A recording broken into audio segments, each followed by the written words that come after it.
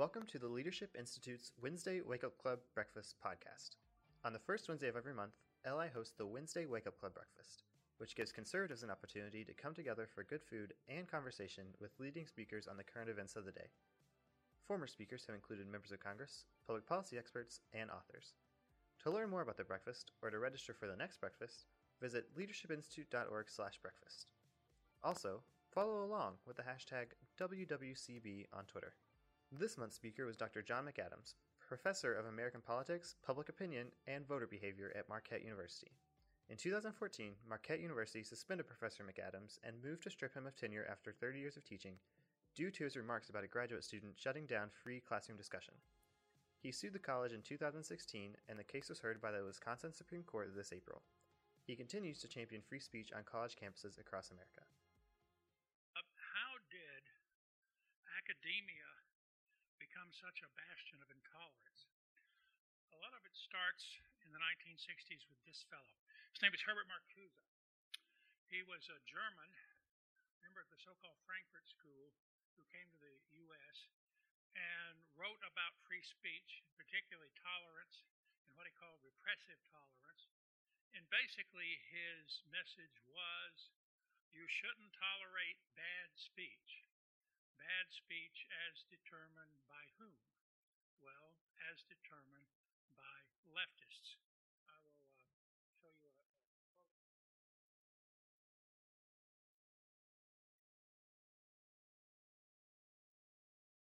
Now, the 1960s was a time when fascism came to American college campuses, but not all campuses, and it didn't necessarily involve a lot of students. But yes, that became a time when it became acceptable among leftist students to shout down speakers they didn't like, to occupy buildings, depriving the legitimate users of the buildings the use of the building. And then what happened? Well, some of the leftist activists then went on to be in graduate school. They had to graduate undergraduate first, and they had to get their PhDs, and they had to get faculty jobs. And if you're a young, new junior faculty member, not many graduate students flock around you. The graduate students want to flock to senior members.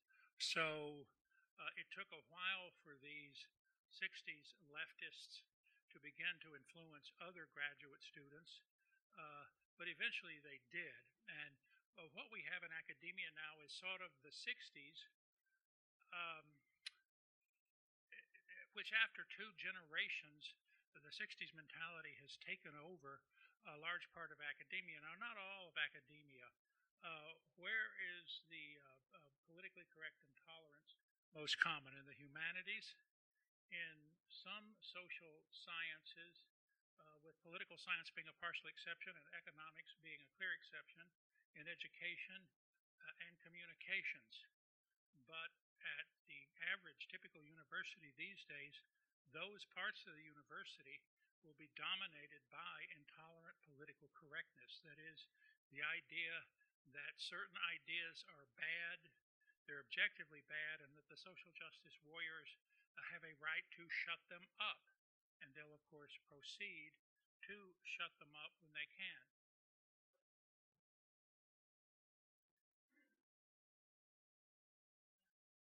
In addition to intolerance on the part of the faculty, you have administrative bloat.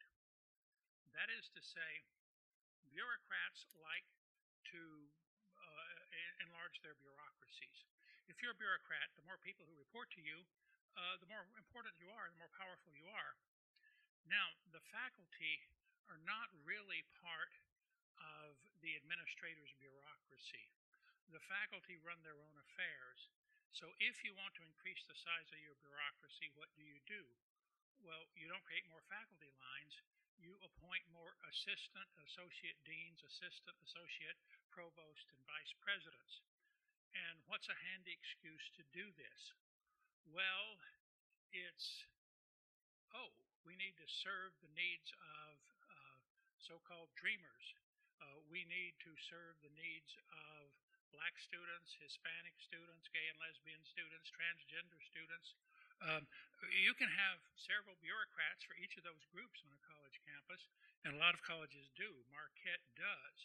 So the natural direction of administrative bloat consists of increasing the bureaucracy that panders to this or that identity group, increasing the number of faculty lines so that students have more courses, smaller classes. That doesn't do it. Increasing student scholarships, that doesn't do it either. So administrative bloat is a big factor. Now, um, what are some of the manifestations of intolerance on college campuses?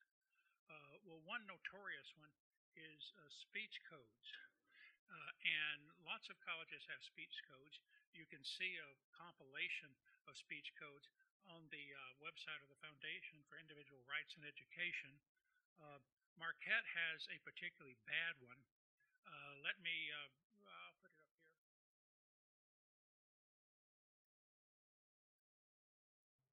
No, it defines harassment. We'll come back to harassment. It's defined as verbal, written, or physical conduct directed at a person or a group based on color, race, national origin, ethnicity, gender, or sexual orientation, where the offensive behavior is intimidating, hostile, or demeaning, or which could and does result in mental, emotional, or physical discomfort, embarrassment, ridicule, or harm. Note, if it creates mental discomfort, it's considered harassing. Now, a question for you. Shouldn't a college education create some mental discomfort? All right? Isn't a good education one that's likely to make students somewhat uncomfortable with some of the unthought out positions that they hold? Marquette's speech code defines that as out of bounds. It's actionable. You can be disciplined for that. Obviously, it's so broad that simply disagreeing with a black student about affirmative action or Black Lives Matter could be seen as a violation.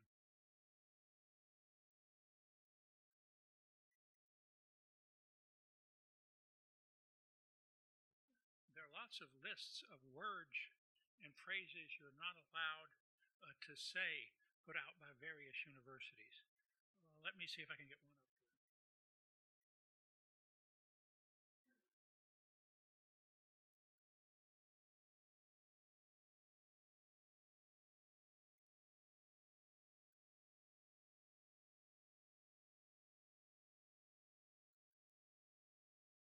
Okay, this is the University of California's official list of microaggressions. And it lists a lot of things you're just flat not supposed to say because they're supposedly microaggressions against some aggrieved group. I won't try to read most of these, but you're not supposed to say America is the land of opportunity. You're not supposed to say there's only one race, the human race. You're not supposed to say I don't see skin color. Now, admittedly, that's a somewhat sappy thing to say, but it doesn't aggress against anybody. You're not supposed to say we hire the most qualified person. You're not supposed to say of a particular faculty member, well, he's going to get tenure because he's black. You're not supposed to say that, although that, in fact, might be the truth. Okay? So there's a whole list of things you are not supposed to say that are kind of outlawed.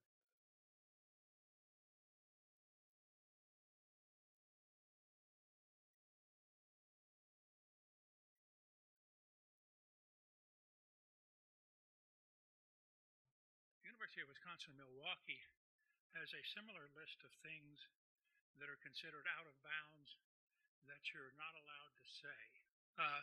Some of them, okay, sensible enough. You shouldn't say the N-word, although it would be nice if hip-hop artists would take that to heart. But there's some other things you're not supposed to say. For example, you're not supposed to say third world. Why not? Because that implies that those countries are backward and undeveloped. It doesn't matter that they are backward and undeveloped and that they want to be like the first world, that is, rich economically developed with a first world infrastructure, you're not supposed to say that. You're not supposed to use the word thug. Let me see if I can find that.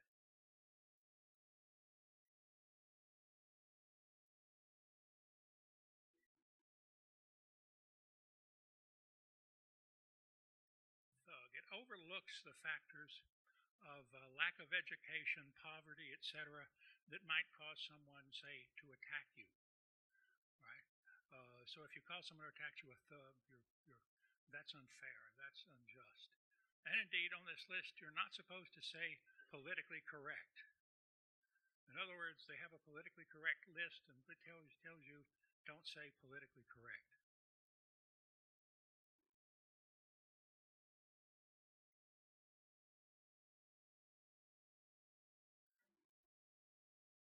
Back to the doctrine of harassment.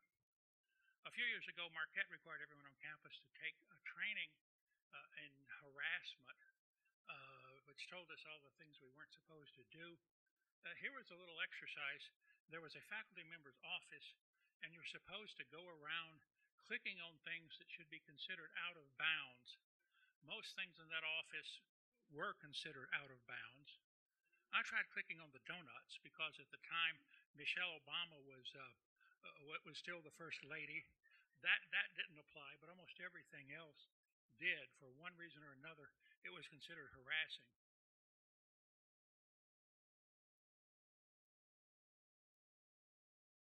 For example, I mean, this is a slide from the presentation. This slide was considered harassing. It noted harassment complaints have been filed against workers who display photographs of their spouses in swimsuits. Now, if you look at how these people are dressed, that's acceptable on any beach in the United States, and indeed at the pool in Marquette's Recreation Center. But if a faculty member has that in their office, that could be harassing. So there's also a computer screensaver of a guy who was naked from the waist up, although he had trousers on from the waist down.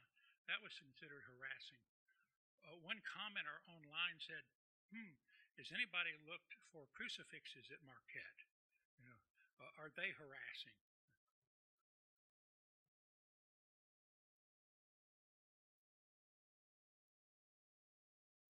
Now, probably worse was this. It's two employees who are talking with each other, and they're expressing the fact that they oppose gay marriage. Another employee, the male here, overhears them, and he's unhappy with that. He feels offended and harassed because he's heard someone talking about the fact that they oppose gay marriage. This particular training module made it clear that yes, these two women could be, in effect, disciplined for harassment because they, to each other, expressed a political opinion that someone overheard and disagreed with. It made it clear that this guy here doesn't even have to be gay. It has to be just somebody who disagrees with their political opinion.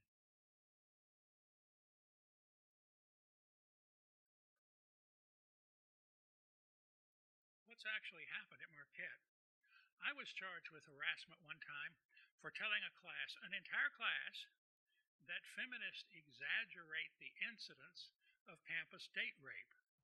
The prissy little feminist who accused me of this, I'd never had any face-to-face interaction with her. She just heard me saying this in class and accused me of harassment.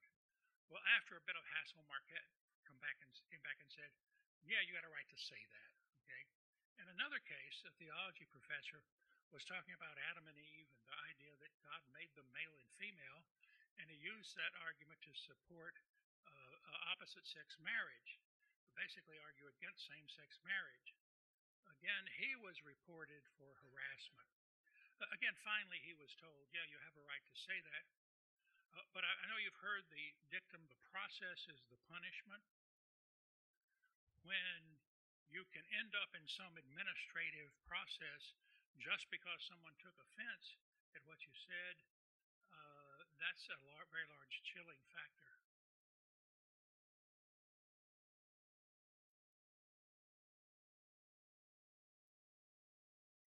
Then there are bias incident reporting systems.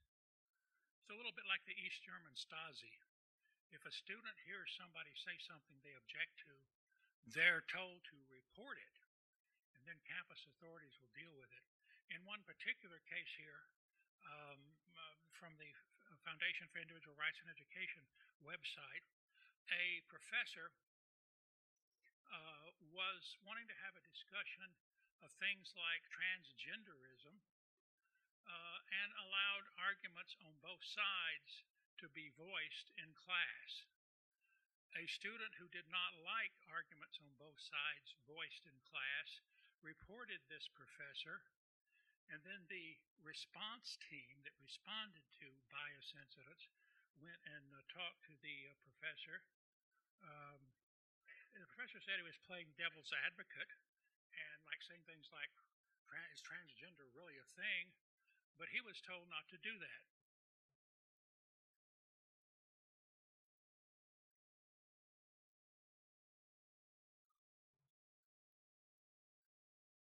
The professor was told he should remove these topics from the list of debate topics. Debating the personhood of an entire minority demographic should not be a classroom exercise.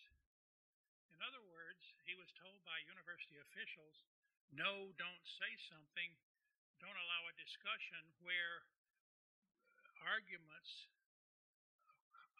critical of transgenderism are allowed to be discussed. He was told this by university officials. I think this was Colorado State.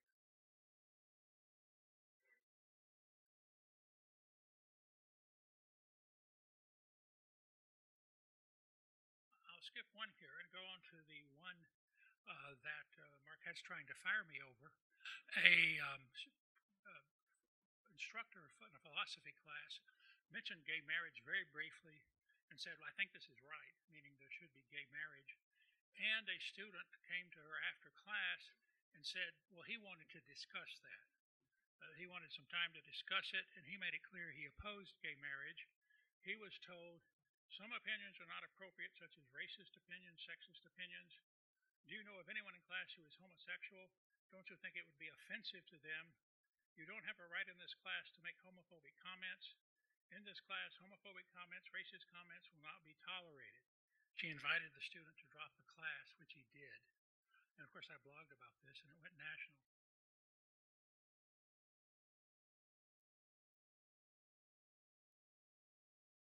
Then there is the concept safe spaces, the concept of safe spaces.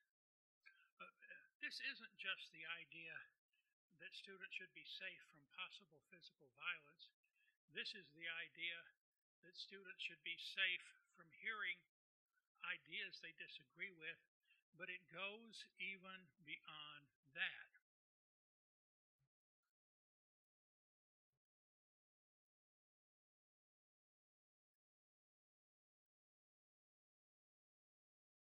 At Brown University, a woman named Wendy McElroy was going to speak, and she's a critic of feminism. So the feminists, of course, didn't like that, and they said they needed a safe space.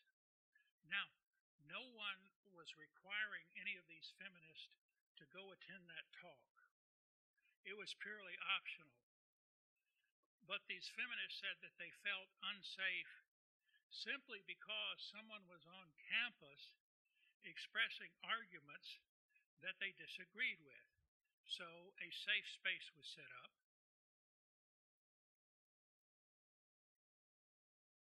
And this, of course, went national. It had cookies, coloring books, bubbles, Play-Doh, calming music, pillows, blankets, and video of frolicking puppies. One of the women who set it up says she was a rape survivor and sexual assault peer educator. I actually went to see the lecture a little bit, and then she had to return. She said, I was feeling bombarded by lots of viewpoints that really go against my dearly and closely held beliefs, so she had to leave. Now, I hope everybody understands the irony here coming from feminists. Don't feminists claim women are strong? Women are resilient?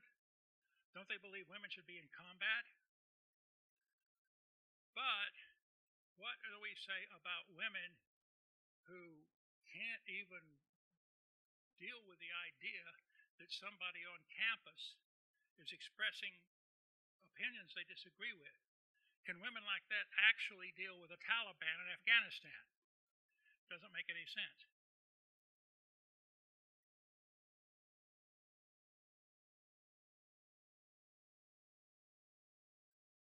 Here are some students at Marquette University who blocked uh, Wisconsin Avenue for a while.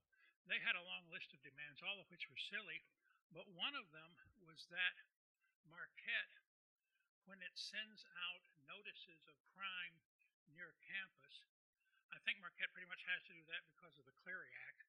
They have considerable exposure if they don't do that. They identify the race of the offender, the person who's robbed or attacked someone near campus. Given where Marquette's located, that person is almost always black. Well, these people don't want, have demanded that that not be allowed. That is to say, that Marquette should send out descriptions of the offender without including race. But of course, what's the most important thing if you want to describe an offender? Well, it would be race. I can't resist talking about November 22nd, 1963, when Dallas police radio said, "The suspect in the shooting at Houston Elm is an unknown white male." That was the first thing they said. That's what you do, but these folks wanted that suppressed.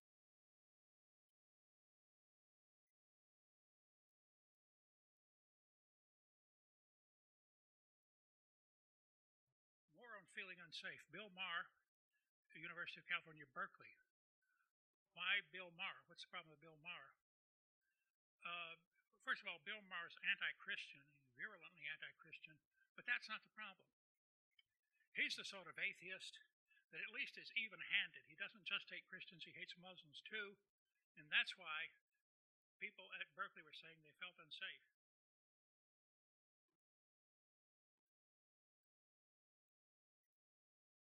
University of St. Thomas, they were going to have a trained camel for an event Wednesday is Hump Day.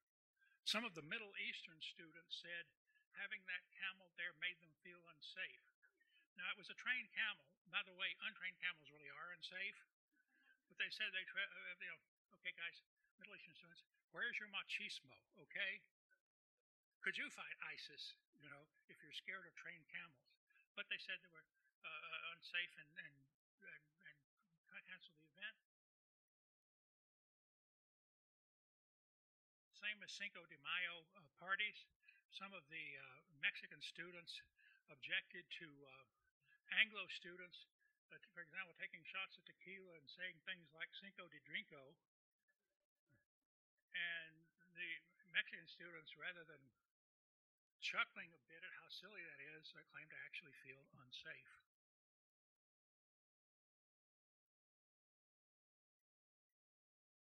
Vandalism and violence.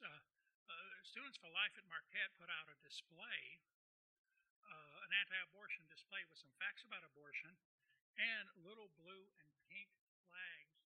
They had the university's permission to do this. And a feminist group called Empowerment went out in the night and vandalized it. They covered over the display of Marquette Students for Life with their own signs, and they tore up the flags. What did Marquette do about that? Well, it made them write a 3-page paper about how they'd been irresponsible. In other words, a slap on the wrist.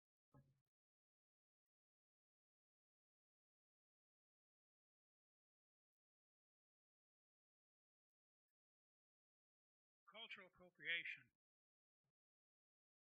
Here's a screen capture from YouTube. The late B.B. King jamming with Eric Clapton. Clear example of cultural appropriation. Blues is black people's music. What does B.B. King think about that? He's fine with it, right? He gets to jam with Eric Clapton. He likes that fine. But what does he know? I mean, he's only the greatest of all bluesmen. What does he know compared to your English professor or your philosophy professor? By the way, if we're going to outlaw cultural appropriation, should blacks be forbidden to sing opera were to be conductors of major symphony orchestras. Think about that.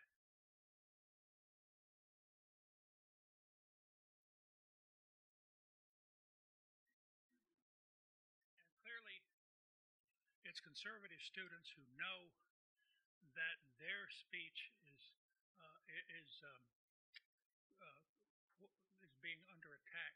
This is a survey from Dartmouth students where they were asked whether speech at Dartmouth was very or somewhat secure or very or somewhat threatened.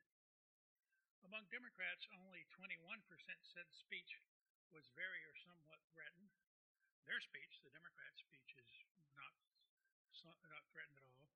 But 69% of Republicans. So they know what the climate is. They know that they're the ones who are the targets of the suppression of speech.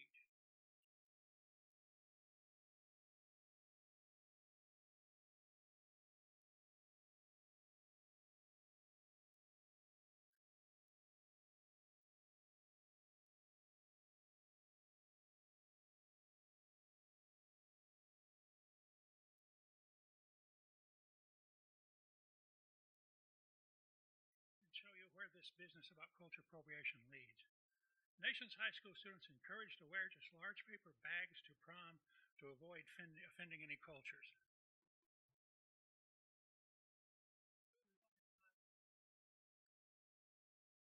Called the Babylon Bee. This is to religious news what the Onion is to other news. But this is about what it comes to. Okay.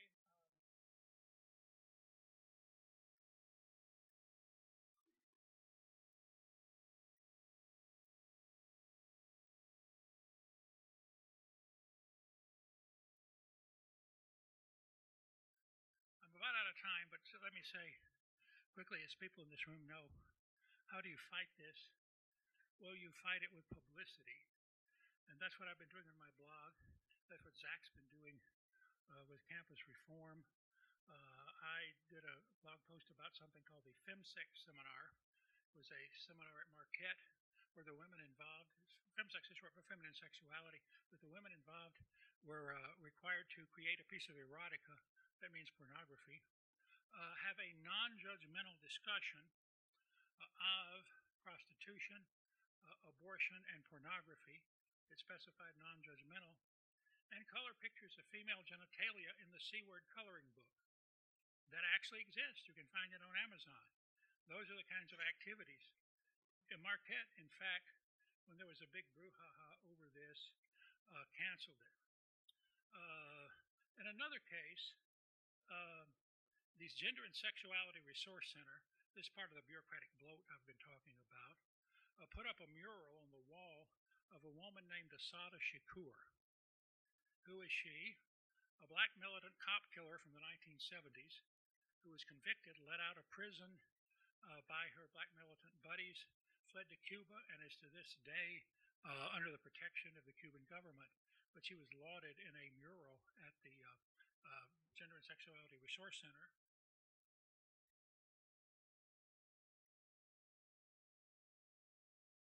Then there was the case where Marquette in late November announced the lighting of a tree. What kind of tree? They didn't say. In context, it was clearly a Christmas tree, but they wouldn't say it was a Christmas tree. I put out a blog post on this Sunday night. Conservative Talk Radio in Milwaukee on Monday morning was all over it. And by Monday afternoon, Marquette was sending out all kinds of announcements about their Christmas tree lighting. I, however, remember when you see something embarrassing on the web, do a screen capture, save the image. So I had the screen captures. No, it was only after they got chewed out about it that they did. And of course, there are a number of media outlets, including Campus Reform, that specialize in this kind of thing. So what does it require? Well, it's an uphill battle, but it's a battle worth fighting because we're the ones fighting for free speech, and the left is fighting to shut it up.